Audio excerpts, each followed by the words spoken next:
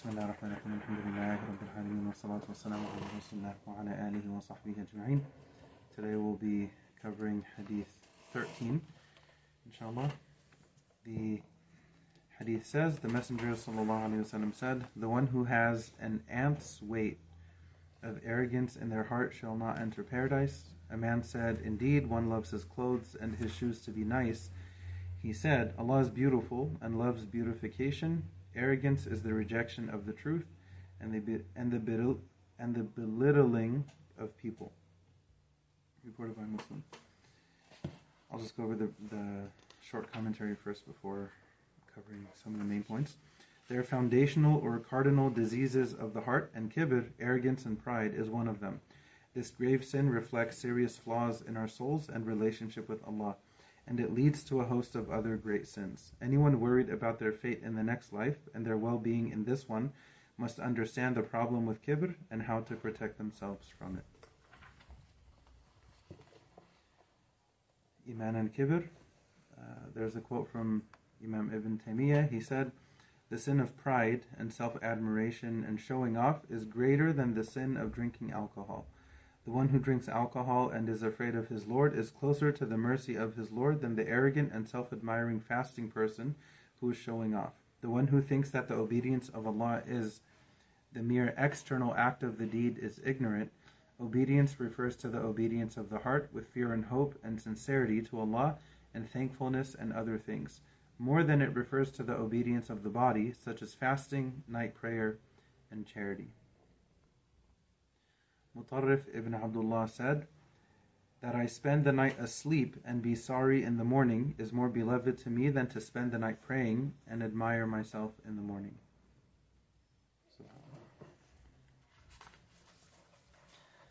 Allah said, what prevented you from prostrating when I commanded you? Iblis said, I am better than him. You created me from fire and created him from clay. Allah said, descend from paradise, for it is not for you to be arrogant in it, so leave. Indeed, you are of the debased. SubhanAllah, Iblis was literally the original racist. Okay, further down on the page, the Prophet says, sallallahu alaihi wasallam, the arrogant will be gathered on the day of judgment, the size of ants in human form, with humiliation coming to them from every direction. Then underneath that it says, as pride casts one out of heaven, so it casts guidance from the heart. Allah says while talking about Pharaoh, those who dispute the ayats of Allah without any authority that has come to them, this is extremely hateful to Allah and to those who believe. So does Allah seal up the heart of every arrogant tyrant. This is the natural outcome of anyone who lets pride inhabit his heart. Allah says, I will turn away from my ayats, or signs, those who are arrogant upon the earth without right. Iman is the antidote to kibr. Okay, the next page, 160, rejecting the truth and despising people. The first and most dangerous product of arrogance is rejecting the truth that comes from Allah and feeling superior to it. Yet this outward rejection conceals an internal recognition of the truth. Allah said, and they rejected them, Allah's signs, though their own selves were certain of them, out of transgression and haughtiness. The rejection of the truth could be major or complete, leading to kufr, disbelief, or it could be minor or partial, leading to disobedience of Allah that falls short of kufr. Allah protect us from both. At the bottom of the page, Allah the Most Wise says, indeed those who dispute the ayat of Allah without having any authority from Allah with them, there is only pride in their chests, which will fail to reach its goals, i.e. won't be able to overcome the truth. So seek refuge in Allah, for He is the hearing, the seeing. No one leaves something from the Sunnah except because of arrogance in his soul. So a scholar said that. Abu Uthman as-Sabuni. Towards the bottom of the page, read with an open heart this hadith from the Messenger sallallahu alaihi wasallam about those who are proud of their lineage. Either the people who are boasting about their deceased forefathers, who are but the charcoal of hellfire, are going to stop, or they will be more insignificant with Allah than the dung beetle that rolls dung with its nose. Allah has removed from you the arrogance of Jahiliyyah, the days of ignorance, and its boasting of its forefathers. One is either a pious believer or a miserable, rebellious sinner. Humans are all the children of Adam, and Adam came from sand. Here, turab is translated as sand. Ahmed, how do you translate turab? Usually, I think it's like dust or... Yeah, dust or dirt. Yeah. Mm-hmm. That was interesting here, it says sand. Okay, moving on to the next page, 163. Allah is beautiful and loves beauty. The following hadith explains this. A man came to the Prophet ﷺ, and he was a handsome man, and said, O Messenger of Allah, I am a man that loves beauty, and I have been given what you see of it, so that I don't like that anyone would have more than I do, even if it were the string, or he said the strap, of my sandal. Is this arrogance? He replied, No, arrogance is the rejection of the truth and the belittling of people. Loving to have more than others is the desire to be superior, and it is an arrogant and bad intent.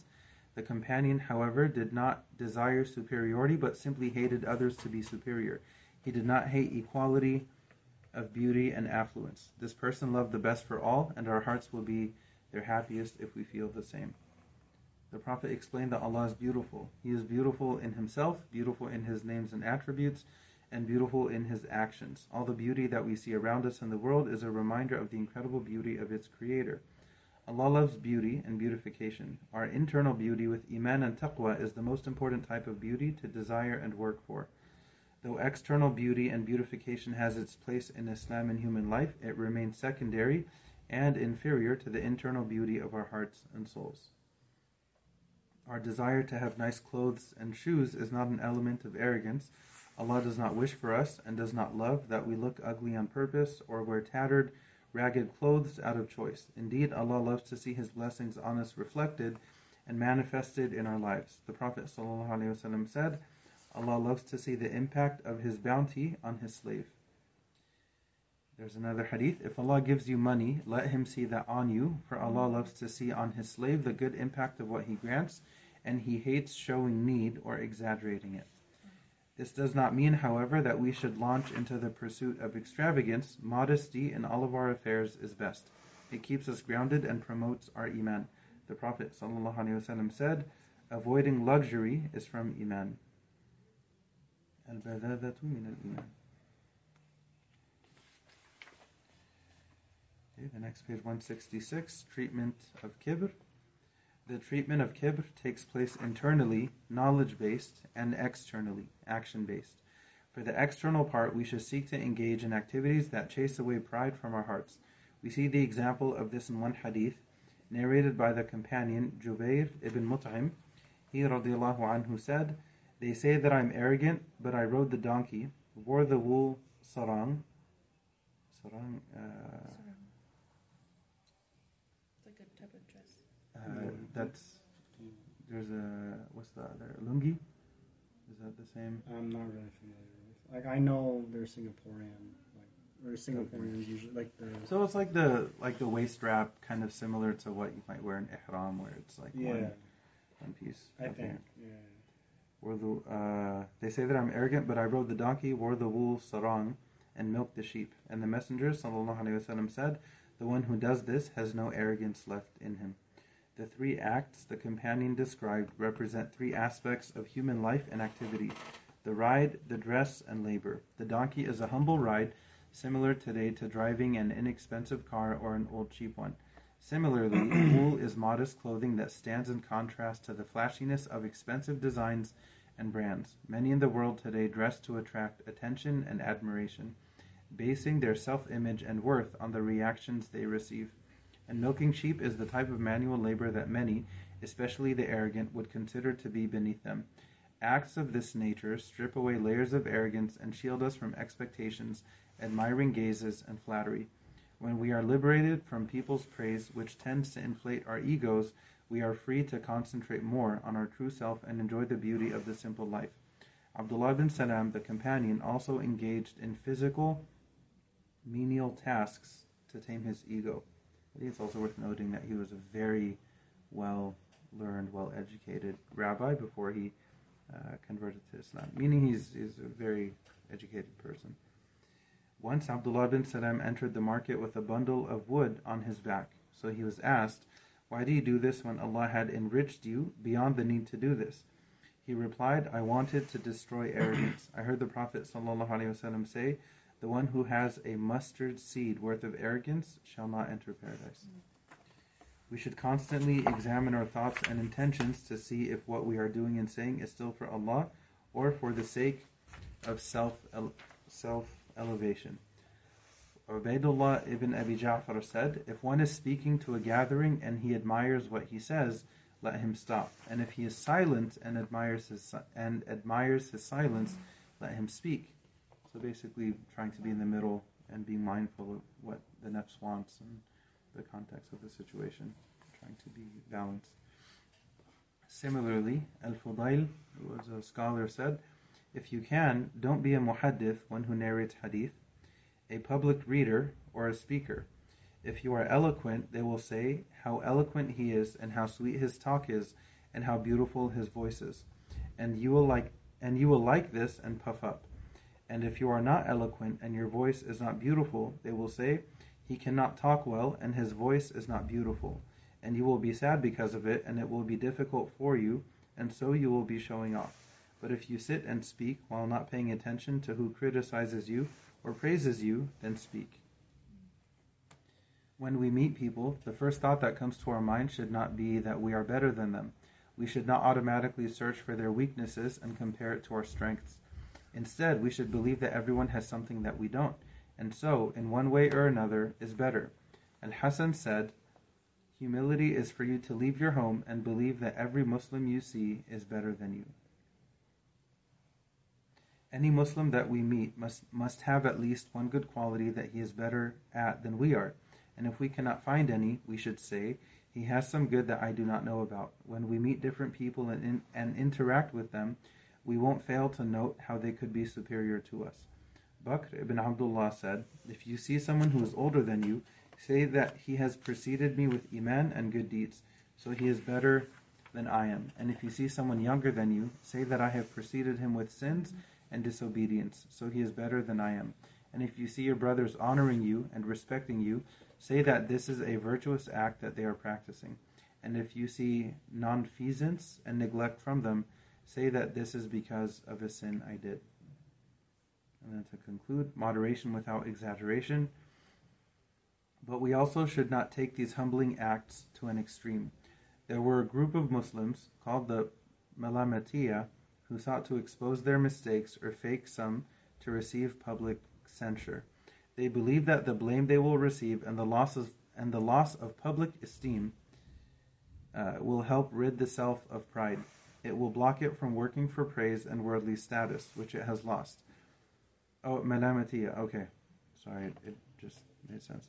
For praise, which it has lost, but instead for Allah's pleasure. Others believe that humbling the self must involve demeaning acts, like spending extended times sitting in and eating from the garbage dump to tame the arrogance of the soul. These all are examples of purification attempts, though may be well-intentioned, that deviate from the example and guidance of the Prophet ﷺ. The Prophet, as the best example and teacher of self-purification, never advocated or resorted to such extreme methods. Muslims are commanded to hide their mistakes and not publicize them. When one goes public with them, they would be helping to normalize and spread these sins in society. When one humiliates himself to an extreme, they move from combating pride to tolerating indignity and dishonor. Though the companions radiallahu anhum were humble, they were also honorable humans who did not accept demeaning words, acts, or lifestyles. SubhanAllah. Arrogance and the heart. We ask Allah to protect us from arrogance, and we ask Allah to help us to be balanced and to have a healthy type of humility. Any thoughts or reflections? Is there anything in particular that stood out to anyone? I have something that I wanted to bring up, if we can clarify some more about. the man who came to the Prophet, peace be upon him, and said, O Messenger of Allah, I am a man that loves beauty, and I have been given what you see of it, so that I don't like that anyone would have more than I do, even if it were the string, or he said the strap of my sandals, is arrogance. Mm-hmm. And then down below it says that that this man didn't desire superiority, but simply hated others to be superior. Mm-hmm. So that also caught my eye. So I think that's a poor. I think God bless the author. I think the choice of words saying the man simply hated others to be superior is damaging and wrong. Because the man didn't say he hated it. The man said he did not like that others may look better than him, which the Prophet said was okay. He didn't say he hated it, because hate and disliking something are vastly different. Mm-hmm. You can be upset with something, but it doesn't necessarily, you don't hate it. Mm-hmm. So I think the man just gets a little upset that somebody may look better than him. So he may go try and look better himself. He may try and buy a new sandal strap or whatever. But yeah, I think hating is, because then hate is such a powerful emotion. It comes from like that last week when we were talking about envy and like jealousy. Yeah. It would seem it's rooted in that. Exactly. If he hated it. Yeah. And then the other thing too that made me confused, it was the Prophet peace be upon him said to love for others what you would love for yourself. Yeah. But he doesn't like that others would have something better than him. Yeah. So the that hadith is those don't necessarily conflict, right? Like the man specifically asking about arrogance, right? And the Prophet ﷺ, when he said that you love for your others what you love for yourself, was in reference to being a mu'min. Was the hadith again? That none of you truly believes until he loves for his brother what he loves for himself. Yeah. Yeah. So there's the state of being a mu'min, and then there's the state of being arrogant. You can be either or. You can't be both, because you can't be a mu'min and be arrogant. But you can be also neither, right? You can be neither arrogant nor a mu'min. So the Prophet ﷺ is just defining what arrogance is, and that he is not, that quality that he's presenting is not arrogance in and of itself. But it's also not something so praiseworthy either, that you would want someone else to have something nicer than you. Yeah. But then it also reminds me of Sulaiman alayhi salam's dua, where he said, grant me a kingdom that is, better than anyone else and will ever be better than anyone else after me. Yeah. So it's like he's saying, I want the best of the best and no one to have it more than me, but it's really trusting Allah's ability to give it to him versus it really be about other people. Yeah. I mean, I don't know. I think Imam Bilal can comment more on that one. It's a good question. It's a good point. Like, how can we make sense of this statement here and then this statement here? I kind of think of friendly competition, like for Jum'ah, for Eid, for example. Like, I may want for everyone else to look really nice, right? But I may want to be the nicest looking. I may want to have, I hope everyone has really nice outfits. I want mine to be a little special with a wholesome heart. I do want, for others what I want for myself. I want them to dress nicely. I do in a friendly way, kind of like friendly competition. I do kind of want there to be a cherry on top for my outfit. I want to add a little pizzazz or, do something unique without wishing anything bad on them. And hey, if they end up, wearing something fancier, then, I may get some ideas from that. And then, maybe the next Eid I'll have some creative ideas. So it's kind of, I think that the main point of it is that the Prophet is saying that that's not arrogance. Wanting to look the nicest is not arrogance. Wanting to, be decked out, basically, if you want to have fancy clothes or shoes or anything else, then that's fine. What the Prophet is bringing it back to the heart. So long as in your heart you accept the truth, once you recognize it, you accept it, and you don't look down on people.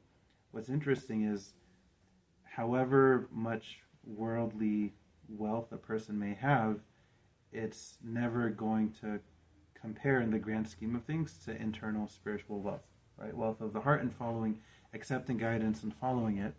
That's one thing. So it's not worth compromising the major for the minor. Like, all that stuff is nice, but it's more important. Like, the main focus: accept the truth, don't look down on people, especially people who may not have fancy clothes like you, who may not have the same shoes like you, or car, house, whatever. So if you have it, thank Allah for it, and be humble, especially towards other people who may not have it.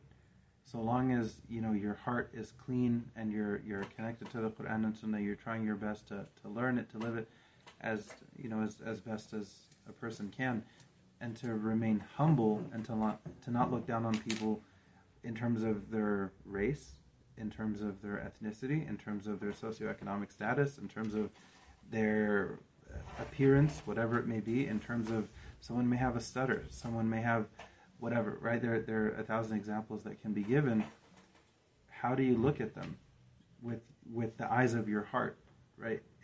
Someone may act a certain way externally, but then internally they may harbor some kind of arrogance that, in reality, I do feel like I'm better than them because of this, because of that, because I have this car, they don't have that car, blah blah blah. The Prophet, he's like, hey, I really like to look nice, and like, this is something that really matters a lot to me. I mean, think of fashion, think of your style. That's fine, as long as you're trying your best to be a good Muslim and you're humble, then you'll be okay. It's actually incredible how many times we continuously circle back to the importance of humility. Right? It seems like every week humility has to be present in the heart from every angle. Like, last week we covered envy, hasad. If you're humble, you're not going to fall into that.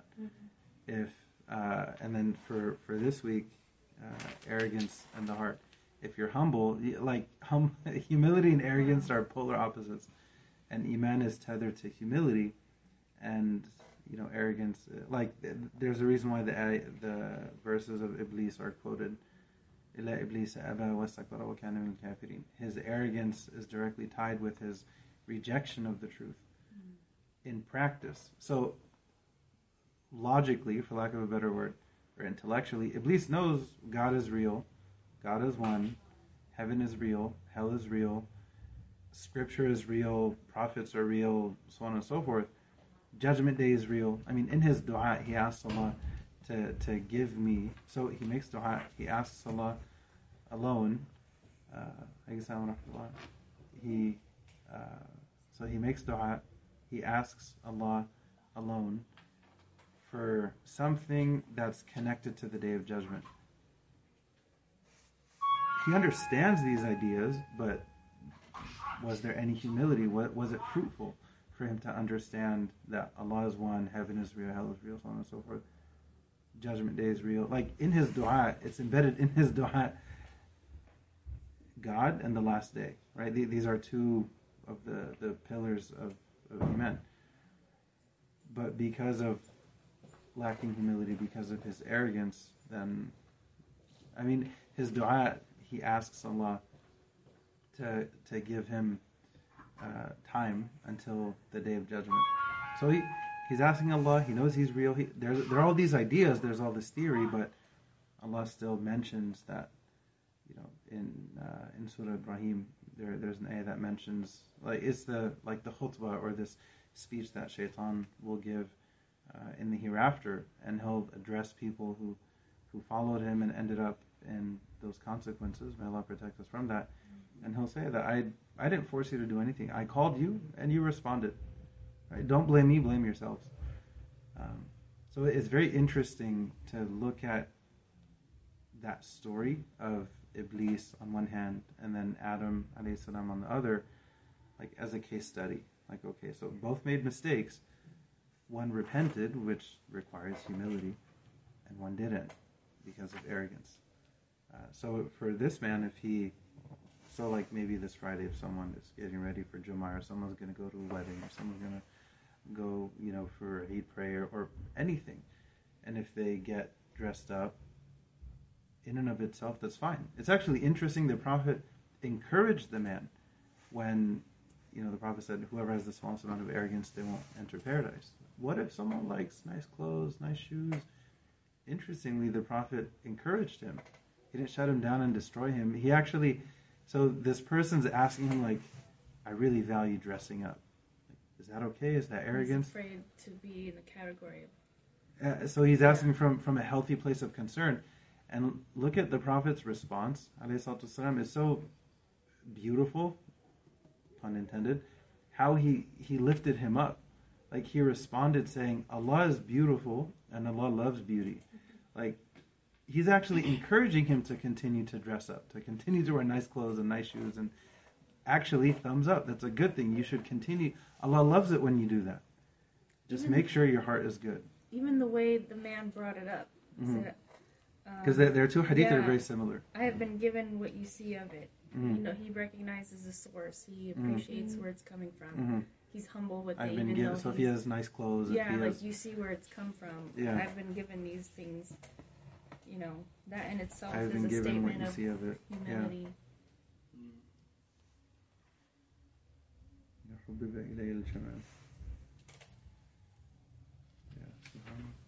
And another thing on it was like, it's the state of who are you looking beautiful for, and why do you want to look nice?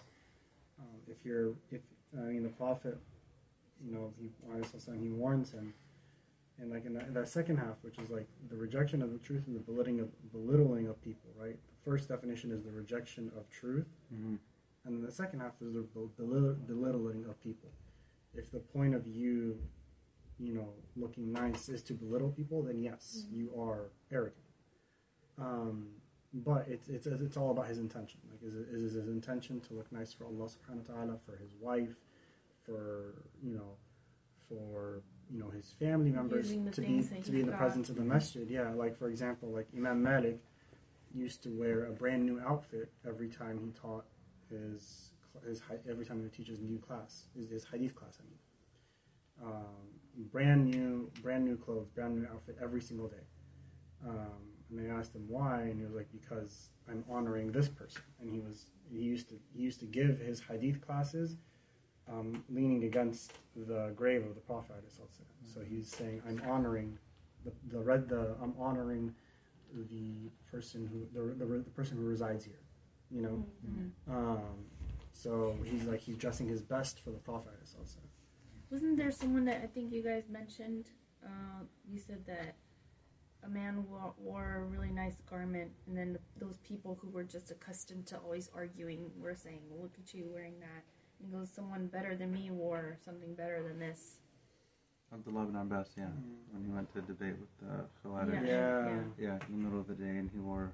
So their misunderstanding was... So shaitan works in extremes, right? So their misunderstanding was to resort to that extreme. You have to only wear basically simple, maybe tattered clothes, regardless, even if you're wealthy, even if you have access, even if you have these nicer clothes. So their immediate criticism, and it should be a reminder for us, like if I see someone wearing something fancy at any point in time, whether it's at the store, at the masjid, how do I interpret that? Because they automatically assume something bad about him, something bad about his heart, something bad about his intention. A lot of people do that these days too, when they see nice clothes and nice cars, nice this. Or you're trying to show off. It's like, how do you know I'm trying to show off? This happens all the time. especially if someone has like a really nice car, and People they feel like. guilty I remember, to buy nice things because they're afraid people are gonna look at them a certain way. yeah, I remember someone. They had I think it was a McLaren, and they pulled up to Juma in a McLaren, Wow, cool. and yeah, so I was like, oh wow, that's really like if I could talk to that person, I would say, hey, next time can you come earlier and park it in the front? Yeah. Because especially for not just people, but especially kids, when kids are coming to the masjid and they see that, hey, this is a really cool car and it's at the masjid, so in their mind it'll plant the seed. Yeah. They have this fancy car, look how they're using it. Yeah. They're using their fancy car to come to the masjid early for And Jummah. there's still someone who submits to Allah and Yeah. turns So to what's Him. if they accept the truth and they're not looking down on people, what if that person is very humble? And people may automatically assume, how can you be humble if you have a nice car? Well, first of all, we don't know what their means are. We don't know their situation. If they make, a massive amount, whatever, we'll just say like $1 billion a year, and they give half of that in sadaqah, for example, every year. Wow, mashallah. And then if they're like, okay, you know what, for them, it's like it's a small It's literally percentage. nothing, yeah. I'll, spend this with the intention that I want to use this card to go to the masjid, and then I'll be happy to like take pictures or let kids. I remember when I was a kid, there was this fascination with Dodge Vipers specifically for some reason. Yeah, I remember. And this is remember like those '98 around there. Yeah. And Vipers. I remember a friend of mine was like, oh, we stopped by, like mom took us to the dealership, they let us sit in it. And then I remember feeling like so left out, like, oh man, like I wish I could have been there just to sit in it. So for example, if they have the intention that, okay, I'm going to get this car and all the money coming in is good, the money going out is good. Okay, so they get this and they want to use it in good ways, and then maybe they want to allow, the first 5 kids who come early for Jummah or Tarawih or whatever, I'll let you sit in it so long as your parents say it's okay. If you want, you can take a picture, this or that. They're using it in a way to encourage something good. And if someone passing by automatically assumes, wow, this person, they have this fancy car, they must be so in love with the dunya, and what's wrong with them. And israf is when like you go too far outside of your means and you're doing too much and you're wasteful. People have their situation. If someone, even if they have the means, but if they still choose a simpler car and their intention is, for me, I don't really want that attention, I'd rather just have a simple car, it gets the job done, and okay, neither one is better or worse than the other, right? Their heart, if they're connected to the truth, they're not looking down on people, they're humble, and they see the good in other people. I actually think if someone passes by and they look down on someone, oh wow, look at this person, they have this car, and maybe that's coming from an insecurity they have within them, and they're projecting this like negative opinion onto that person. Whatever their situations is not my business. What is my business is the default to have a good opinion of them. Now, if they display issues in their character, like they're really arrogant and they're looking down on people and they're making remarks like, oh, you only have that car, look at mine, whatever. The issue is in connection with the heart. How do they deal with this blessing that they have? A lot of the time it's a reflection of the person, right? How are you thinking of your Muslim brother or sister? Even those people who have those kinds of opinions where like, oh, you shouldn't, purchase very extravagant things and this and that. Like this hadith itself just kind of like blows it out of the water where it says, if Allah gives you money, let him see that on you. For Allah loves to see on his slave the good impact of what he grants, and he hates showing need or exaggerating it. And then coupled with the hadith that's mentioned after that, avoiding luxuries from Iman. Yeah, so it's a good balance, but it's like... Even al-badada is like, it can be explained as avoiding luxury. Others may explain it as simplicity is from Iman. And what's interesting is, see, this is like God bless this long legacy of scholarship in Islam. It's always fruitful and beneficial to look at what have scholars said in connection with this. So Sheikh Hamza, he mentioned a story when he was in Mauritania. These are Bedouin people. They live in tents and they have a different lifestyle than someone who may live in the inner city, for example.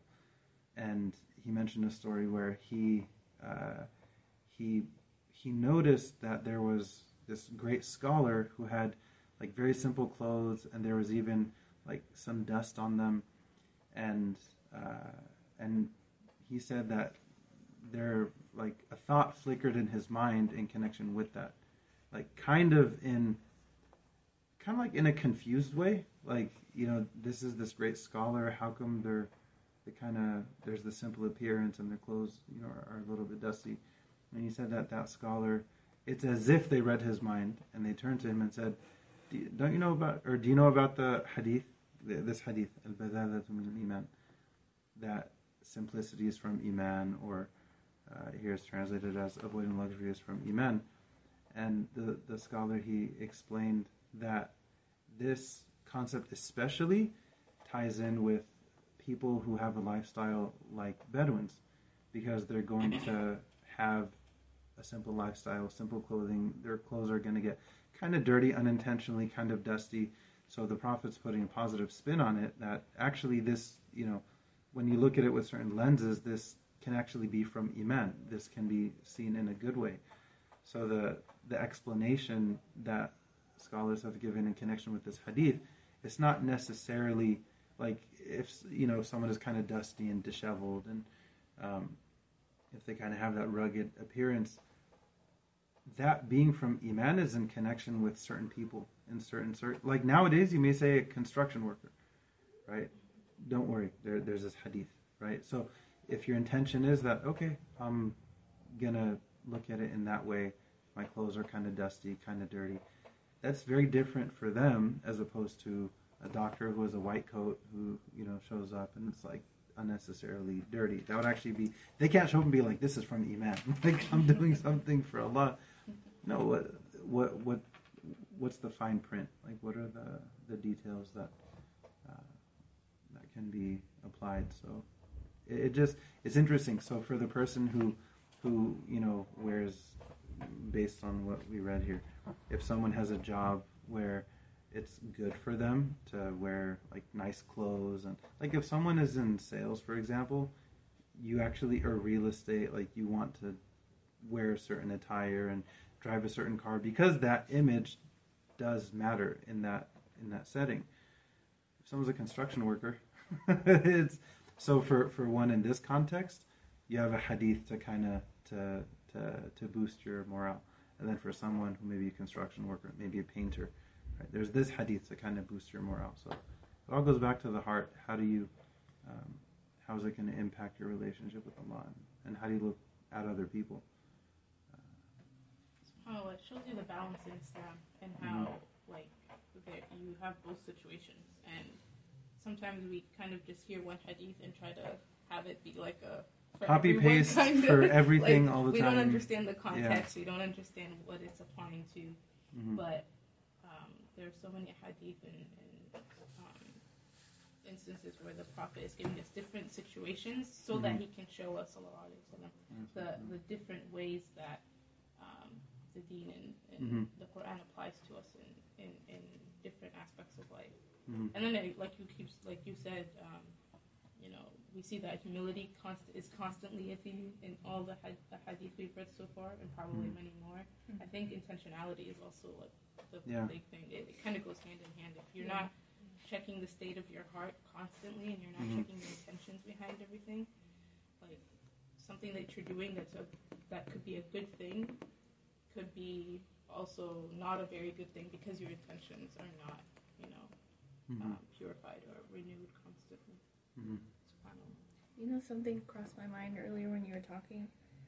At the hadith where it says, if Allah gives you money, let him see that on you.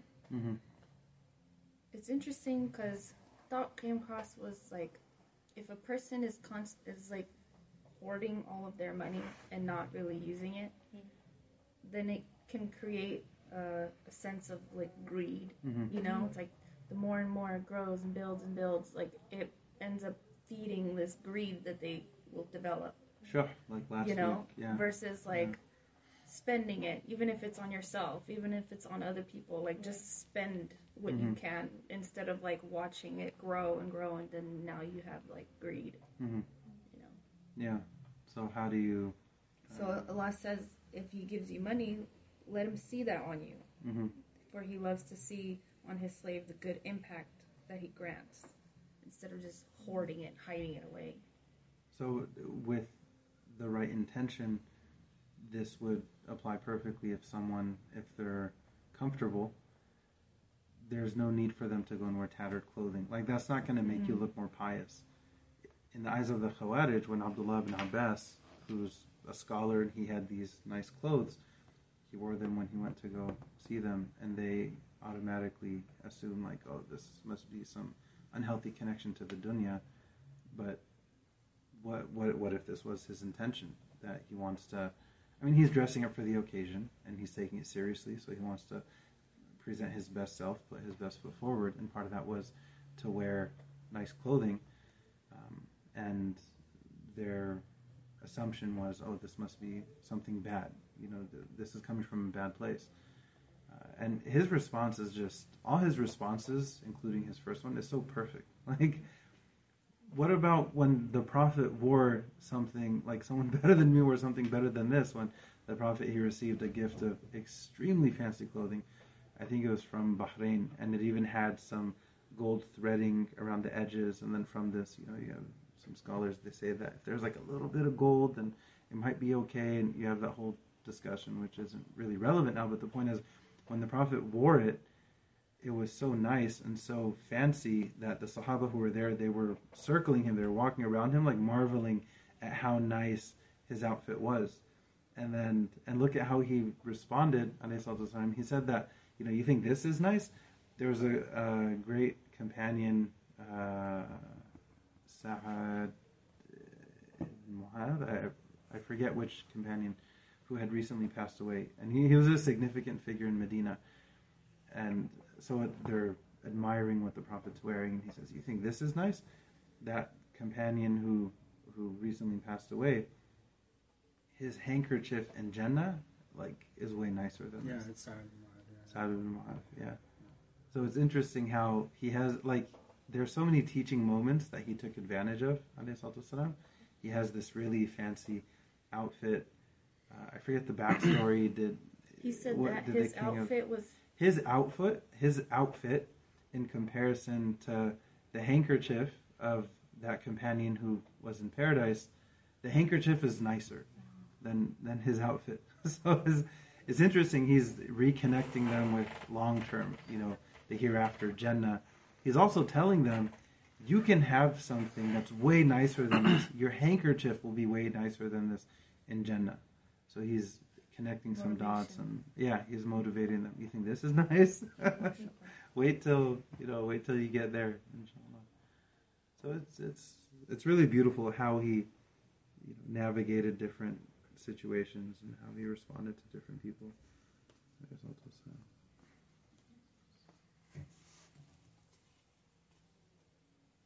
And so this is an interesting concept that I think some Muslims would have a hard time processing. What? If Allah gives you money, let Him see that on you. For Allah loves to see on His slave the good impact of what He grants, and He hates showing need or exaggerating it. I thought good Muslims are always supposed to be poor. I thought good Muslims are supposed to always, drive certain cars or live in certain housing, or like, well, look, if someone has the means and they choose that may be their personality, that may be their preference, that whatever, they have their situation. But this hadith definitely has its importance. Mm-hmm. And it kind of removes that guilt, mm-hmm. if they're well off, and let's say they're very generous, and then if they want to spend something on themselves or on those close to them, this in direct reference to themselves. Wasn't it said too that... Okay, go ahead. Sorry, I didn't mean to interrupt you. No. Go ahead. He said that Allah had created human beings to desire these things, like to desire good things. I don't know where my thought was going with that, but Maybe in connection with, like if the son of Adam so they is don't feel given- guilty because they enjoy nice things, they desire nice Mhm. things, they work towards nice things. So he's giving So the they- okay, like yeah. that's okay. You're not going outside of your means. You're not doing too much. It's within your means. Okay, so sometimes you kind of got to treat yourself. You can't just, especially if they're doing a lot for other people, they should get themselves something, from time to time, whatever works for them. And if not, then it may actually, like that pressure may build up, and then they may go on some shopping spree, like later on. So it's interesting how there's the need for balance throughout the journey of life, basically.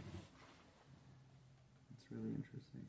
Actually, I know an imam. He once upon a time, many years ago, he got like a nice car, mashallah. And he showed up to the masjid, and he got so much criticism for it, like an insane amount of criticism, to the point it was such a headache. He got rid of it. Like he couldn't deal with it. It was too much. And then later on, he kind of he got the same car, a nicer one, so he ended up getting a nice car once again.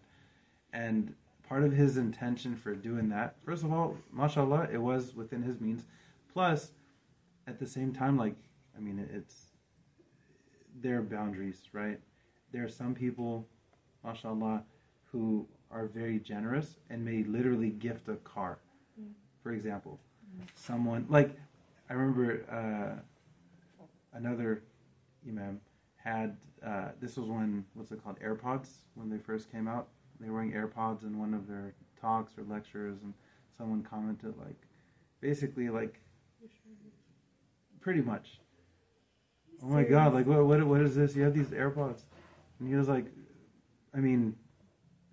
I don't owe you an explanation, but just FYI, my brother-in-law gave these to me as a gift. Like, are you happy now? Like, subhanAllah, Yeah. it's really, You can it never doesn't make people matter. happy. Yeah.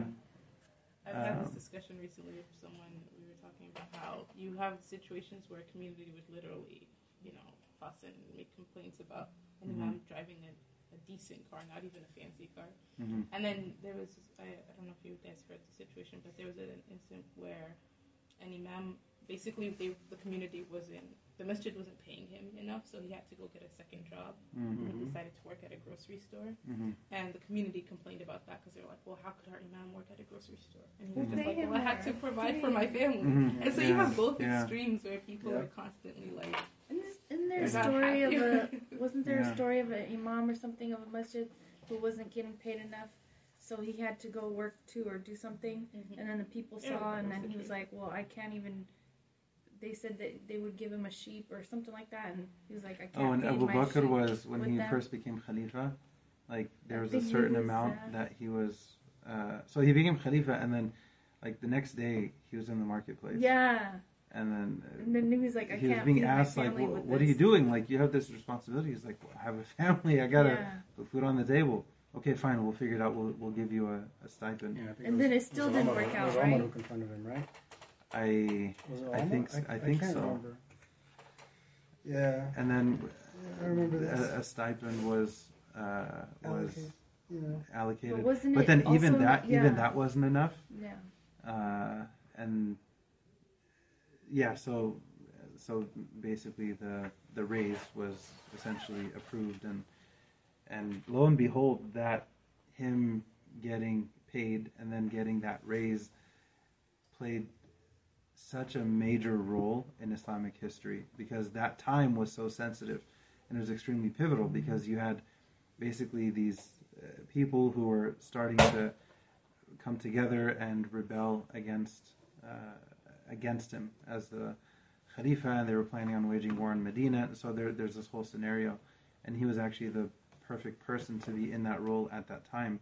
So you look at how much was paid, essentially, and then how much benefit came from it, and how much good came as a result of that. SubhanAllah.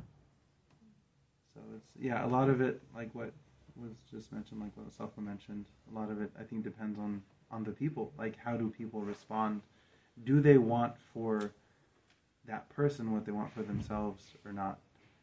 If someone has a nice car, if they have a nice house, if they're an imam or otherwise, okay, mashallah, God bless you.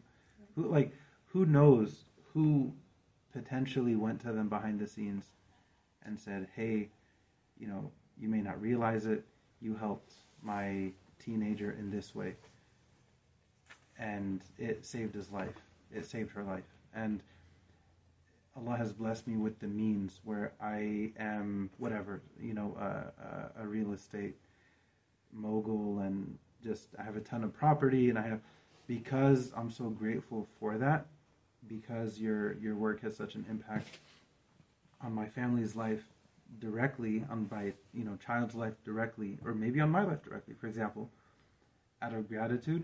I mean, this is going to be extremely rare, but it could happen. Out of gratitude, I have whatever, this many houses, this much, pick one, I'll give it to you. You saved their life. I'm so thankful. Who knows? And so then people may be passing by, be like, oh, Imam Saab, they have this whatever house or whatever car. Who knows? Maybe Allah put it in the Muslim Bill Gates, Bilal Gates, this inspiration, to Allah knows. Allah knows. So how do we view them? A big lesson from it too is you really just can't make people happy, and you should just live your life. Yeah, you try, and then I feel like imams probably get it really bad.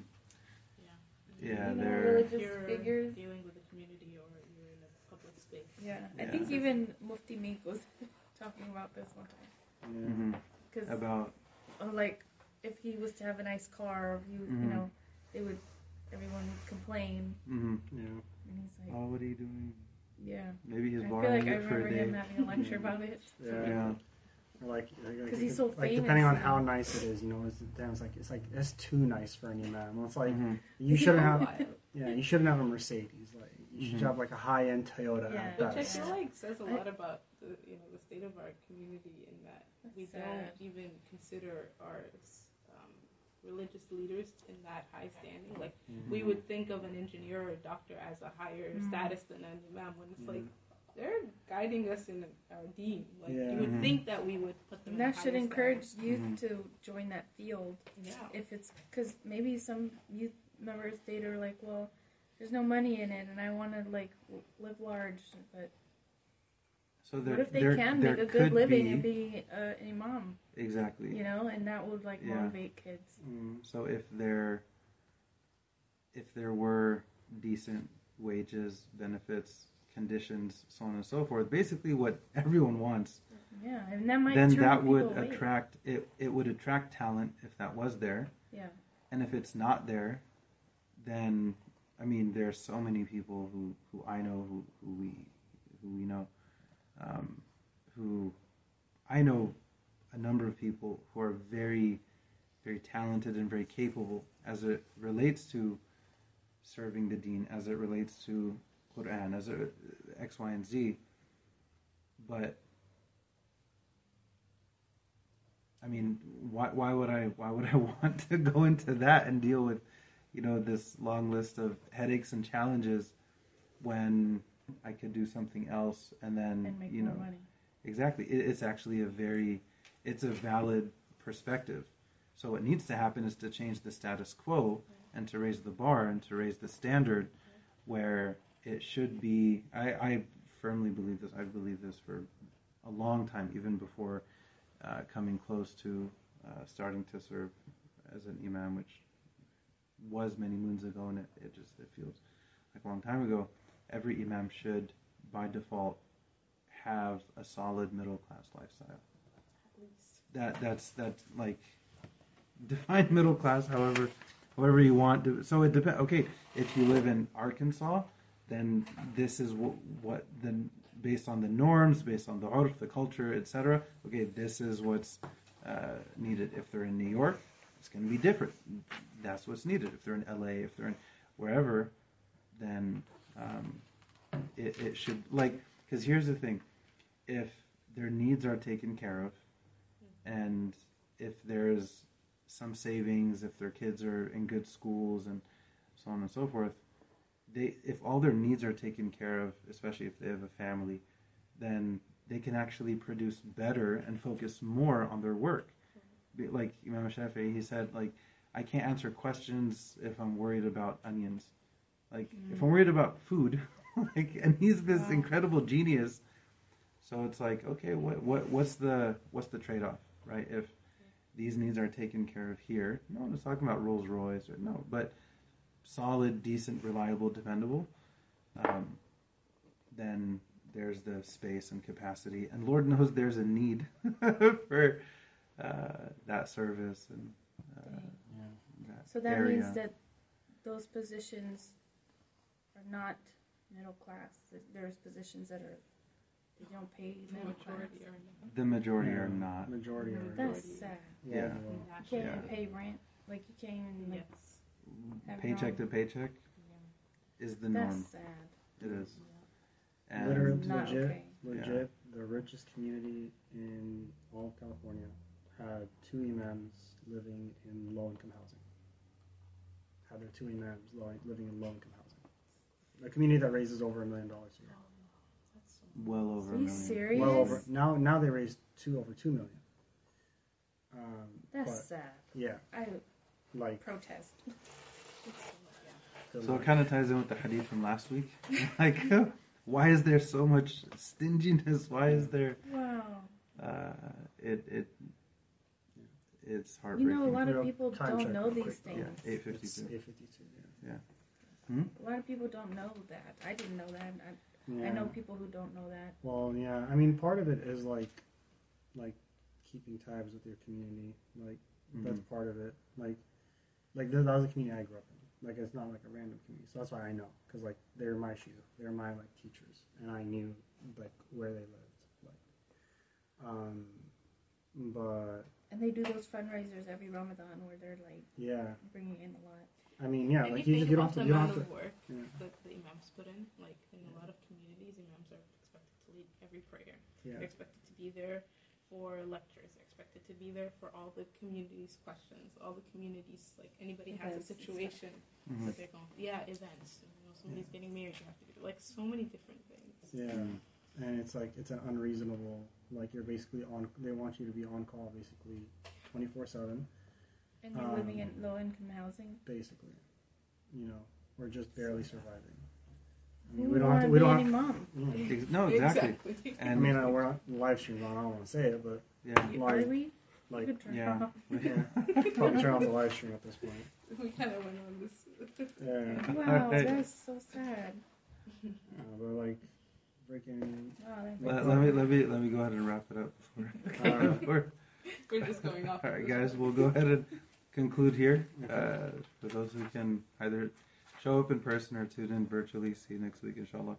سبحان ربك رب العزة عما يصفون وسلام على المرسلين والحمد لله رب العالمين.